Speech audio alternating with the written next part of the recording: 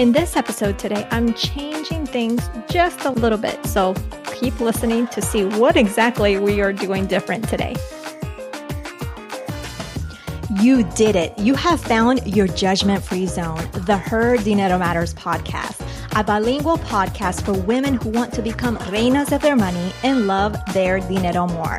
I am your host, Jen Hemphill, a former extreme frugalist turned reina of your money advocate. Each week, I'm going to help you reign your money like that queen that you are with inspiring interviews and panel discussions from La Comunidad Latina and with solo episodes sharing simple, actionable tips and strategies. Thanks for spending some time with me today. And now let's jump into today's dose of money confidence. Hola, ¿qué tal? This is Jen Hemphill. Today's episode is similar but different. You are used to these interviews being focused on the money story of the guest for the day. Today, we do have a special guest. And yes, we will absolutely focus on her money story, but I am attempting to do so from a different angle. I want to start exploring those money stories from the intersectionality with race. Yes. This podcast is intended to be for Latinas. Having said that, it is important for us as Latinas to have a better understanding of what other people of color go through when it comes to money.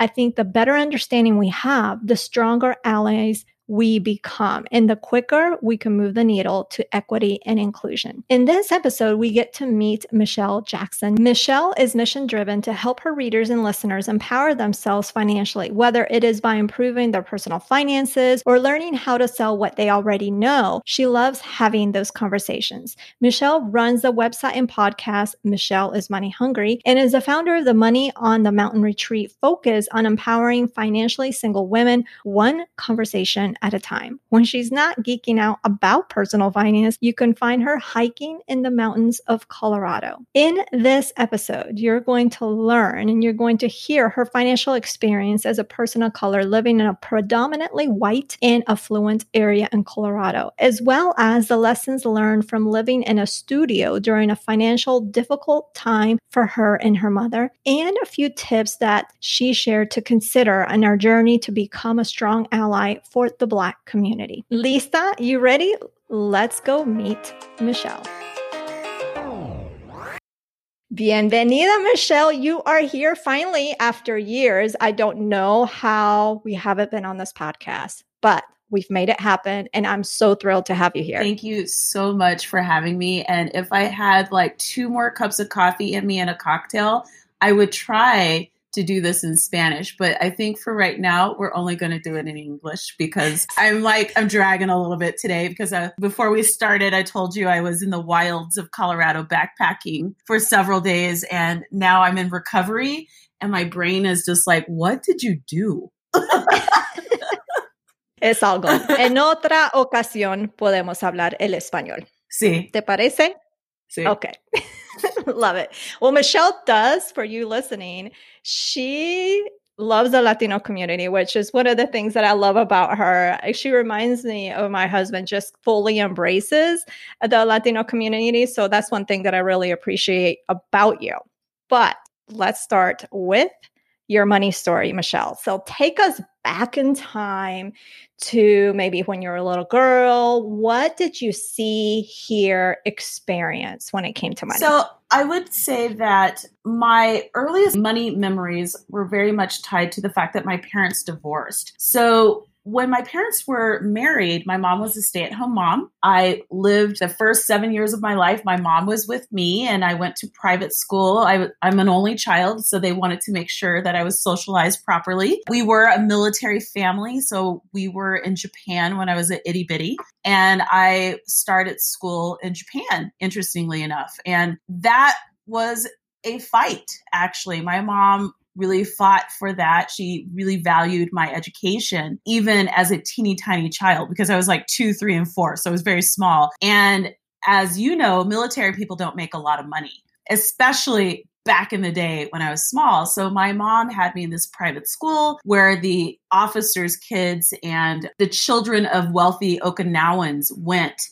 at that point in time. So that was kind of something that was setting the stage, I think, for expectations for me and just where my mom's values were. When my parents divorced, though, it changed a lot of things because my mom went from being a stay-at-home mom to being a primary caregiver. That's a huge difference when you weren't really able to work, because in an enlisted life, a lot of times it's very difficult for spouses to work because you're shifting, you're moving from one place to the other. And so it was very difficult because my mom had not a lot of skills. And so she eventually ended up deciding to go to college, which was a passion. Like, education was always a passion. And she ended up going to school here in Colorado. And money was always a very interesting thing. There was always an ongoing tension in the background with money because we never seemed to have enough. So when I was little, my mom would get her student loans and she would literally pay for the entire year's worth of expenses up front so that if anything happened, we would be fine. For years, she would do that. It's so funny because she would work all these little jobs and things like that just for like expenses and food. But that was an interesting thing to know that my mom was doing. She would buy supplies like toiletries, food, that kind of thing, and stock it. Partly also because it snows here.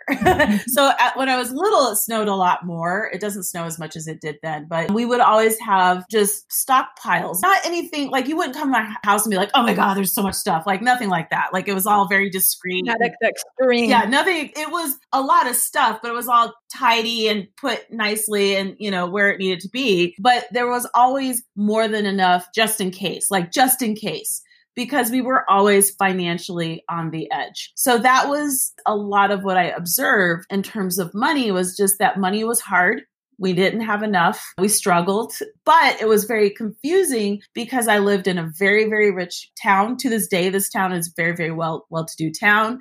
I lived right by the mountains, so it's super beautiful. My mom had me enrolled in all these programs. So all of these, if you talk to rich kids about what they did as a kid, I have all the same experiences. So the YMCA that I went to, I joke to this day that it's posh YMCA because it's still open. It is posh YMCA because they used to take us horseback riding. And we'd go horseback riding, or, there was a swimming pool and we'd go swimming, or they'd have like fun programming and hiking and all that stuff. I did Outward Bound. So I had this very complicated, confusing life because I didn't have a lot of money, but I had all these experiences because my mom made a point of applying for all these things for me because we would always be eligible for those scholarships and programs. So, yeah. Got it.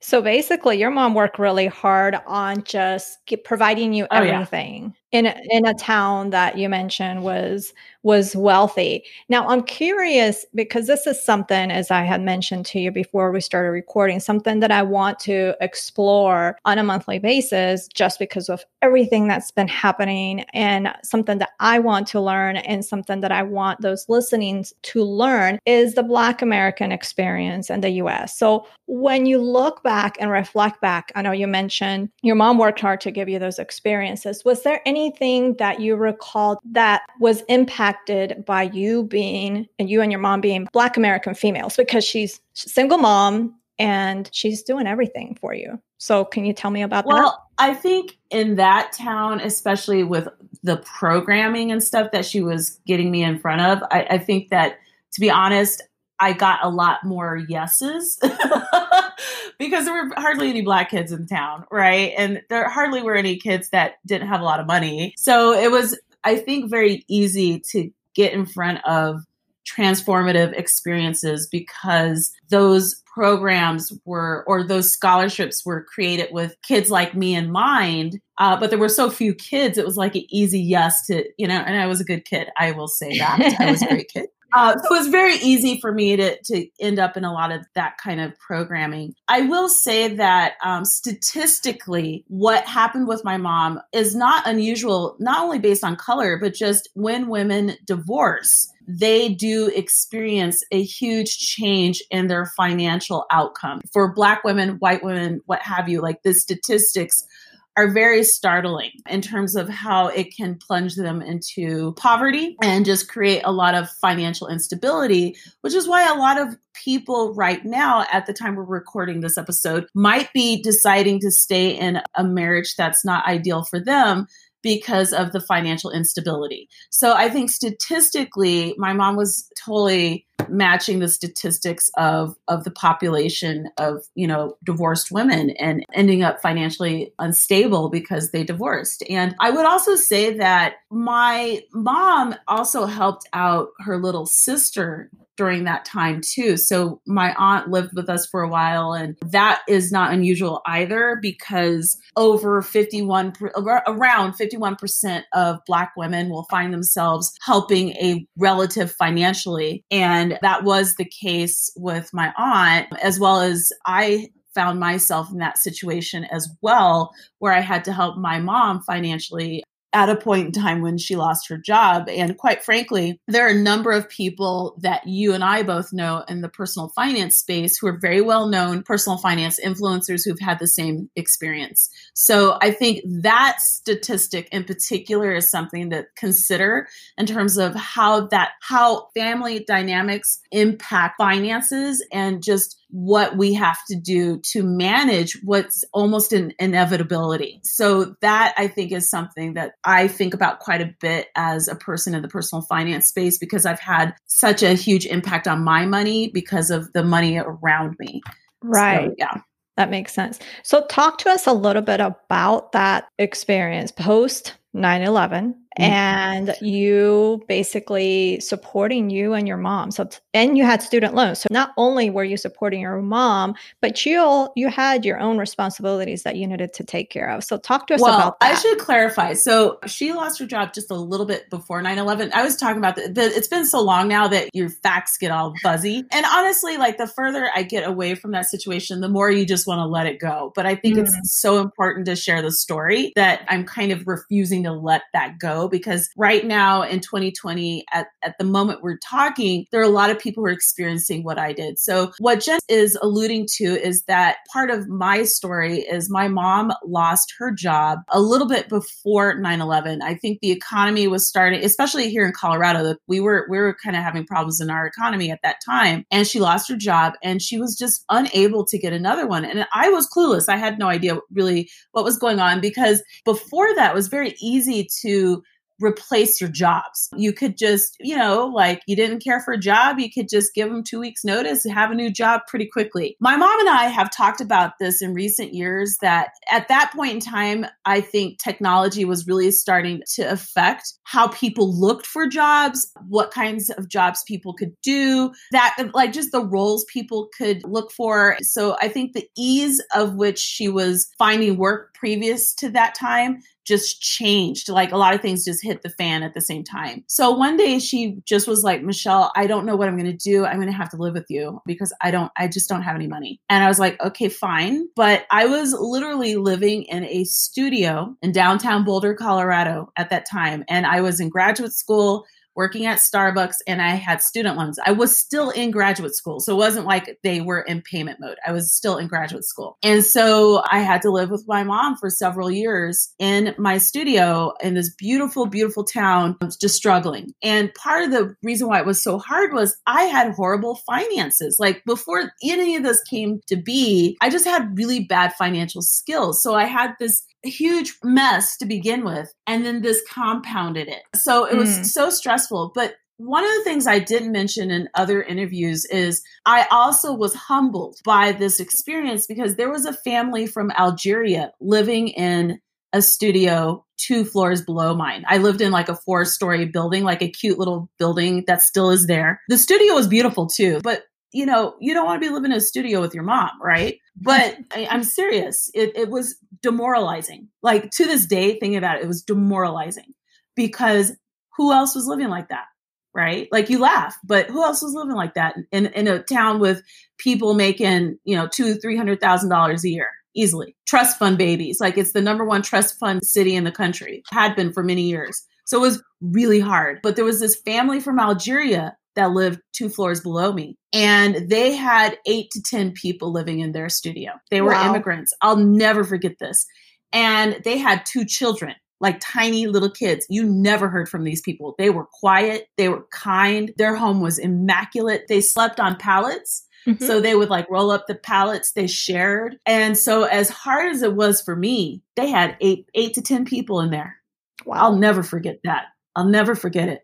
I'll never, ever forget that. Just thinking about it, I'm like, oh, and they were so humble. And I was like, if these people can leave their country with no resources and hardly speak English, a couple of them could, and they're still gracious and they're still kind and they're still generous and they're just doing what they can, I can make it through this.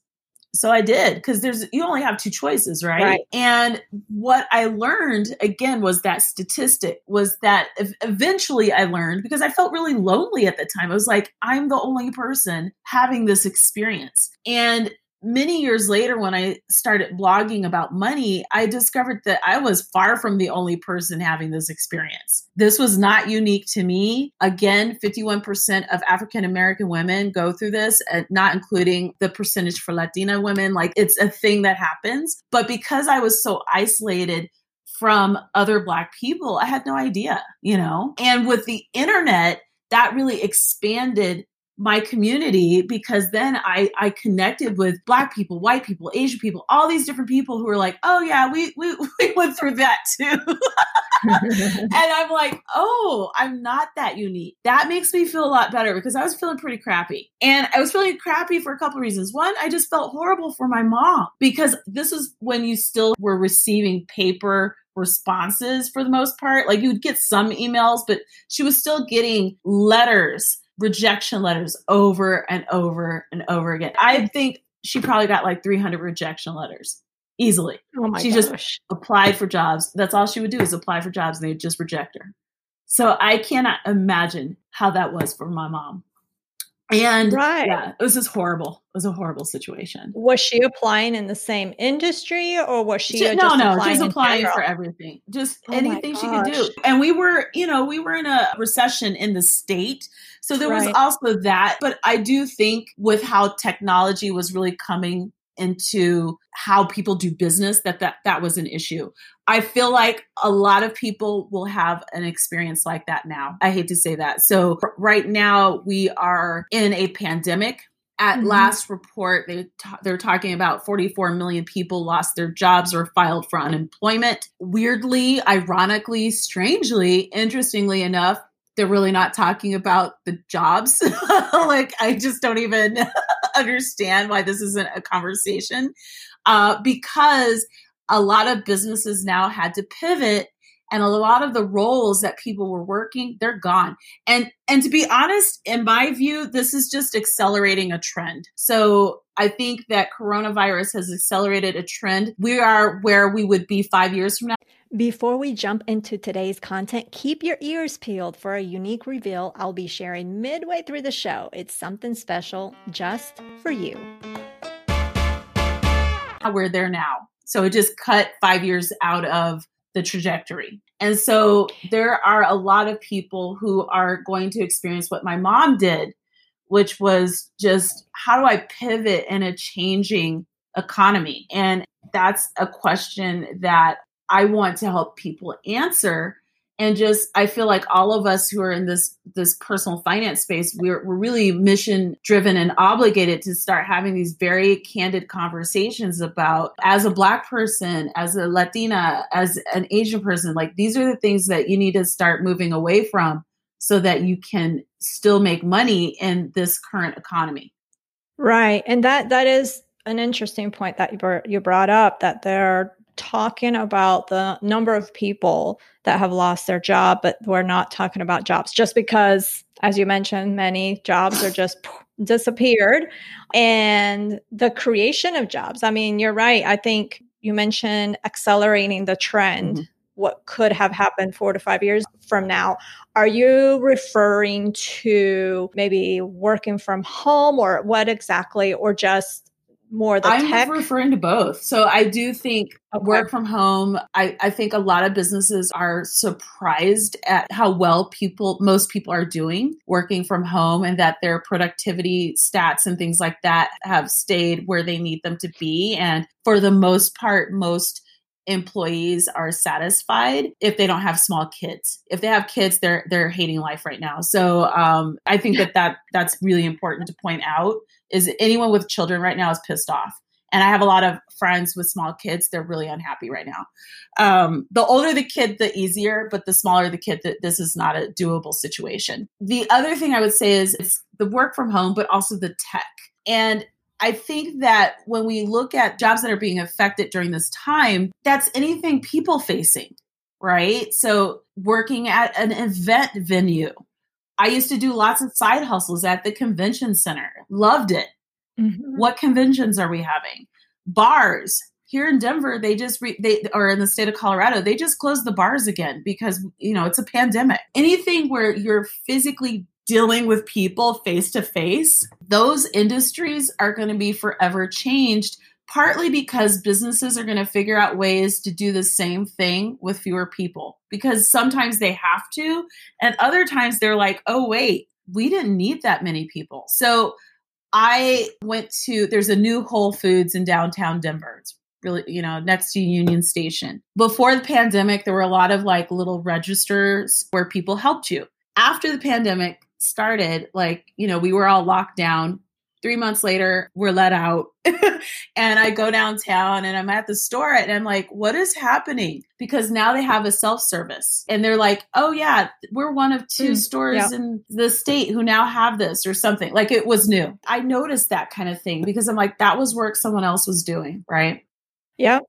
Yep. And I think even with the pivots, I think there's going to be pivots within the pivots, because I'm seeing all these things going virtual. And for me personally, I just can't do any more virtual events. I can't attend the thought of attending a summit or an online event. I just can't. So I think because everybody was like, oh, pivot, just go virtual. Okay.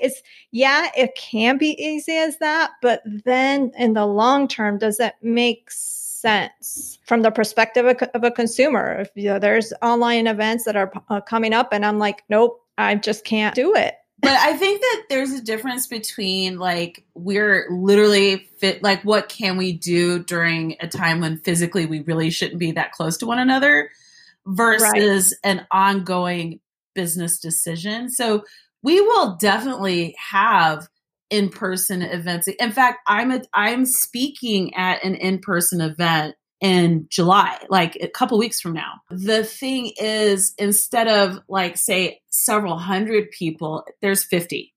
Right. This event was always 50, but I think that a lot of events are going to have to pivot if they're going to want to do in person. They're going to have to address that issue, because I like seeing people in person, but I know I don't want to be catching the Rona either. Right. Right. so neither do I. And as an event creator, I don't want to be liable either. So I don't want to run an event and not be able to get insurance for the event. And then two weeks later, everyone's like a cluster from my event. So there's all these different considerations that people are having to weigh as business people, as employees, and it's really difficult. So right now is a very interesting time, because we are literally having to make life and death decisions beyond what is normal. Driving your car is a life and death decision, right? Because you could get in a car accident. But doing an event or attending an event with unseen pathogen has now become a life and death decision. Right. Or how often you go to the grocery store or any place. It's like, okay, how many risks did I take today to not just me, but for my family and those that I might encounter? That's how my brain is thinking. And if I have to sneeze in the grocery store, oh my gosh, please don't. Or if I haven't seen anybody sneeze around me, because I would remember that, but I just am very cognizant if oh my gosh, even though I'm wearing the mask and I'm like, I'm going to sneeze, because that would freak me out. So I'm thinking that me sneezing will freak someone out, or coughing, coughing, the things that we would normally not really pay attention to, we are now paying attention to. And it's funny because actually you don't have to go grocery shopping. You can just do it online. So one of the interesting things is people are now innovating. So in Denver, there's now this it's a small business that I support. I'm going to be doing my first order, I think next week, which is an online grocery, but it's a zero waste, which is huge for me. And you order your groceries or whatever, and they have it all in zero waste containers, and then they like clean them and then reuse them. And I love it. But this business was a direct result of what happened. So even though we're kind of like, it got a little heavy, there's a lot of opportunity right now. And one of the things I want to really get people thinking about is now is that time you can be bold about a thing, because what do you have to lose? Absolutely. Now, I wanted to take it back because you've shared so many good things here today, Michelle. And I wanted to take it back. Your experience in wealthy to-do town as one of the few Black Americans in the town, what would you say with that experience and knowing other Black American women's experiences, what would you like other people to know that they should be aware of, that maybe you didn't go through some of these things and where you were living, but what would you like other people to know and be aware of, and just be more empathetic and understanding with women? I'm going to answer this in two very different ways. So I think the first thing is, when you are a person of color, regardless of whether you're Black, what have you, there is definitely a difference in the access that you have to certain things. There just is. And so really being able to cultivate an awareness of that is key to attracting opportunities to you financially. So understanding, it's one of those things like you don't have time to be resentful or whatever. It just is what it is. Okay. So really developing a skill as a person of color of figuring out who are the gatekeepers between me and what I want. What's the conversation that I need to have between me and what I want? What am I willing to do to get what I want? So I'm going to say, because I grew up in a very white state, I was very fascinated. I went to college in upstate New York, tons of New Yorkers from New York City, whatever, most diverse community I'd lived in as a young adult. And it was so interesting to me how I thought about certain things versus the kids who grew up in diverse New York City. And I found that I was 10 times more willing just to like bring my chair to the table and just elbow my way onto the table versus waiting for people to make the space for because me. you've been doing it all your life. Well, no, not even that. If I didn't, I would always be waiting. Like I would, if I waited for other people, nothing was going to happen. So it was so interesting to me because I am still to this day really surprised by this, right? In Denver, if I wait for other people, I will wait forever. So I just have to make things happen. In New York, it feels like people just feel like you have to be given this entree, like this invitation. And I wouldn't have done half the things that I have done if I waited. So I find that very interesting. And I want people to stop waiting for other people to invite them to the table. Make your own freaking table, bring your own chair, and keep it moving. I think that now with technology, people have become a lot better about doing that because they can create their own platforms and do the things that they need to do and stop waiting for other people. So I think that would be one of the lessons that I've learned being from a state with no Black people. Like you just have to do what you have to do and keep it moving. I love it. I love it. Robert Smith, the billionaire, the Black guy who paid off all the Morehouse students' college loans and their parents, he's from Colorado. There are a lot of people that you would be surprised by who grew up here in Colorado, and they just did what they had to do and kept it moving. Madam C.J. Walker, even though everyone watched that dang Netflix movie, they don't talk about the fact that she grew her business in Colorado with no Black people, with no Black hair, hardly any Black hair. She became the first Black millionaire in a random freaking state. So my point is, don't wait for other people. Create your own table, create your own platform, create your own chair, and get it moving. That said, if you're a person listening to this and you are not a person of color, or you're listening to this and you are in a role, regardless of color, you're in a role like human resources, a hiring role, someone who can really affect someone else's professional trajectory, really be self-aware about your biases as they affect other people. Part of the reason why I work for myself now, and I believe why Black women are starting businesses at 300% other cultures, is because I got roadblocked professionally. I wanted to market the program that I worked for. I did this amazing job. I worked so hard, and I worked with international students. And in order to market the program, you had to fly to other countries. It was a big deal because we worked with international adults. And I was told by 2 different directors that they didn't feel comfortable with me representing the organization. One person was professionally protecting herself. She only wanted the opportunity. The other woman was just racist.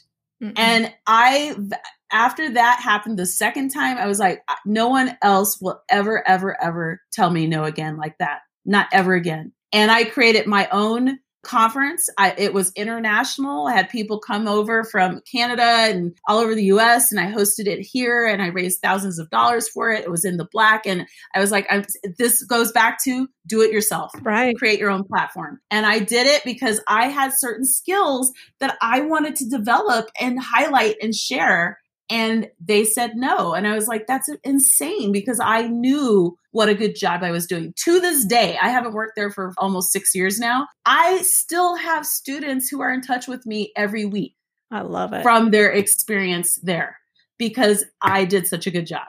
That is awesome. So I need you guys to be aware of how you affect other people in their professional trajectory. Even myself, I was a supervisor for student assistants, college-age student assistants, but I also trained admins who were my age or older. And my goal was always to have them leave with as many skills as they could and a glowing reference. Glowing. To this day, I still get asked for references. I was asked this year for a reference from a student that worked with me 10 years ago for law school, for like a law job, because they were changing and needed a new bar approval or whatever.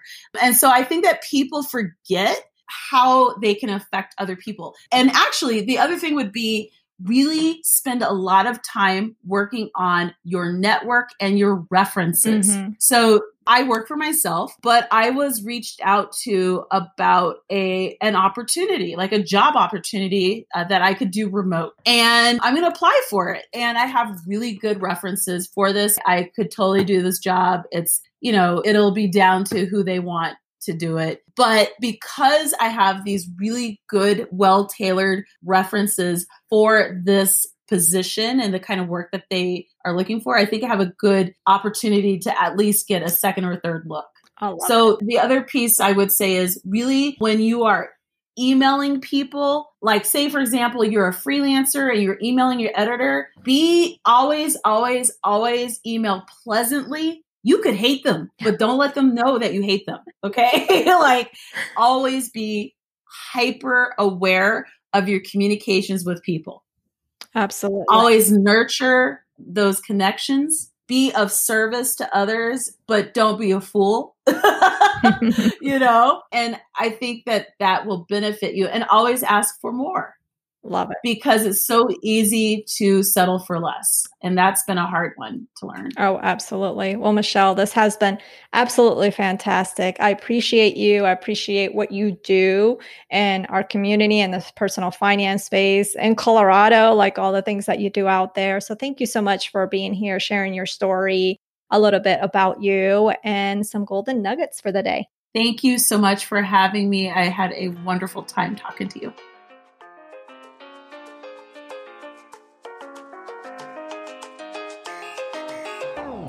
I'm curious, what did you think about this conversation? As I mentioned, my goal is to have some episodes, maybe monthly, maybe not monthly, but more on the regular to tackle that intersectionality of race and money.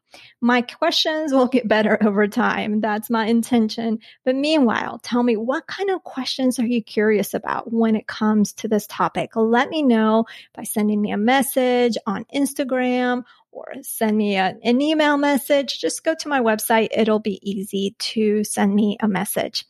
To connect with Michelle, you can go to her Instagram, which is Michelle is Money Hungry, and I'll have that link in today's show notes.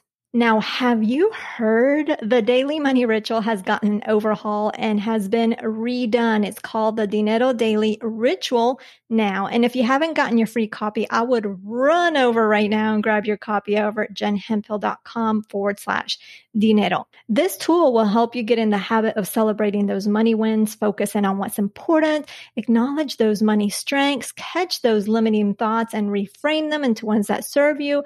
And you will also be writing a love note to yourself. Yes, you heard me right. You'll be writing a love note to yourself. So grab yours if you haven't done so. Again, at jenhemphill.com/dinero. And if you already have grabbed it in the past, just log into your account at jenhemphill.com/the lounge and you will see the new and improved tool. That is it. Eso es todo. Thank you so much for taking time out of your busy schedule to tune into the show. I want to thank Michelle for her time, for her wisdom, and for her knowledge. Be sure to check out the brief show notes over at jenhemphill.com/223. I want to remind you to claim your Reina crown because you are a Reina of your money, whether you believe so or not. All you have to do is claim it. Just say, I am, and trust the process. Also, share with us when you listen to this episode by taking a screenshot or a selfie or tag us in the IG stories with her Dinero Matters and the same hashtag. So thanks again for listening. Nos hablaremos el próximo jueves. Ciao.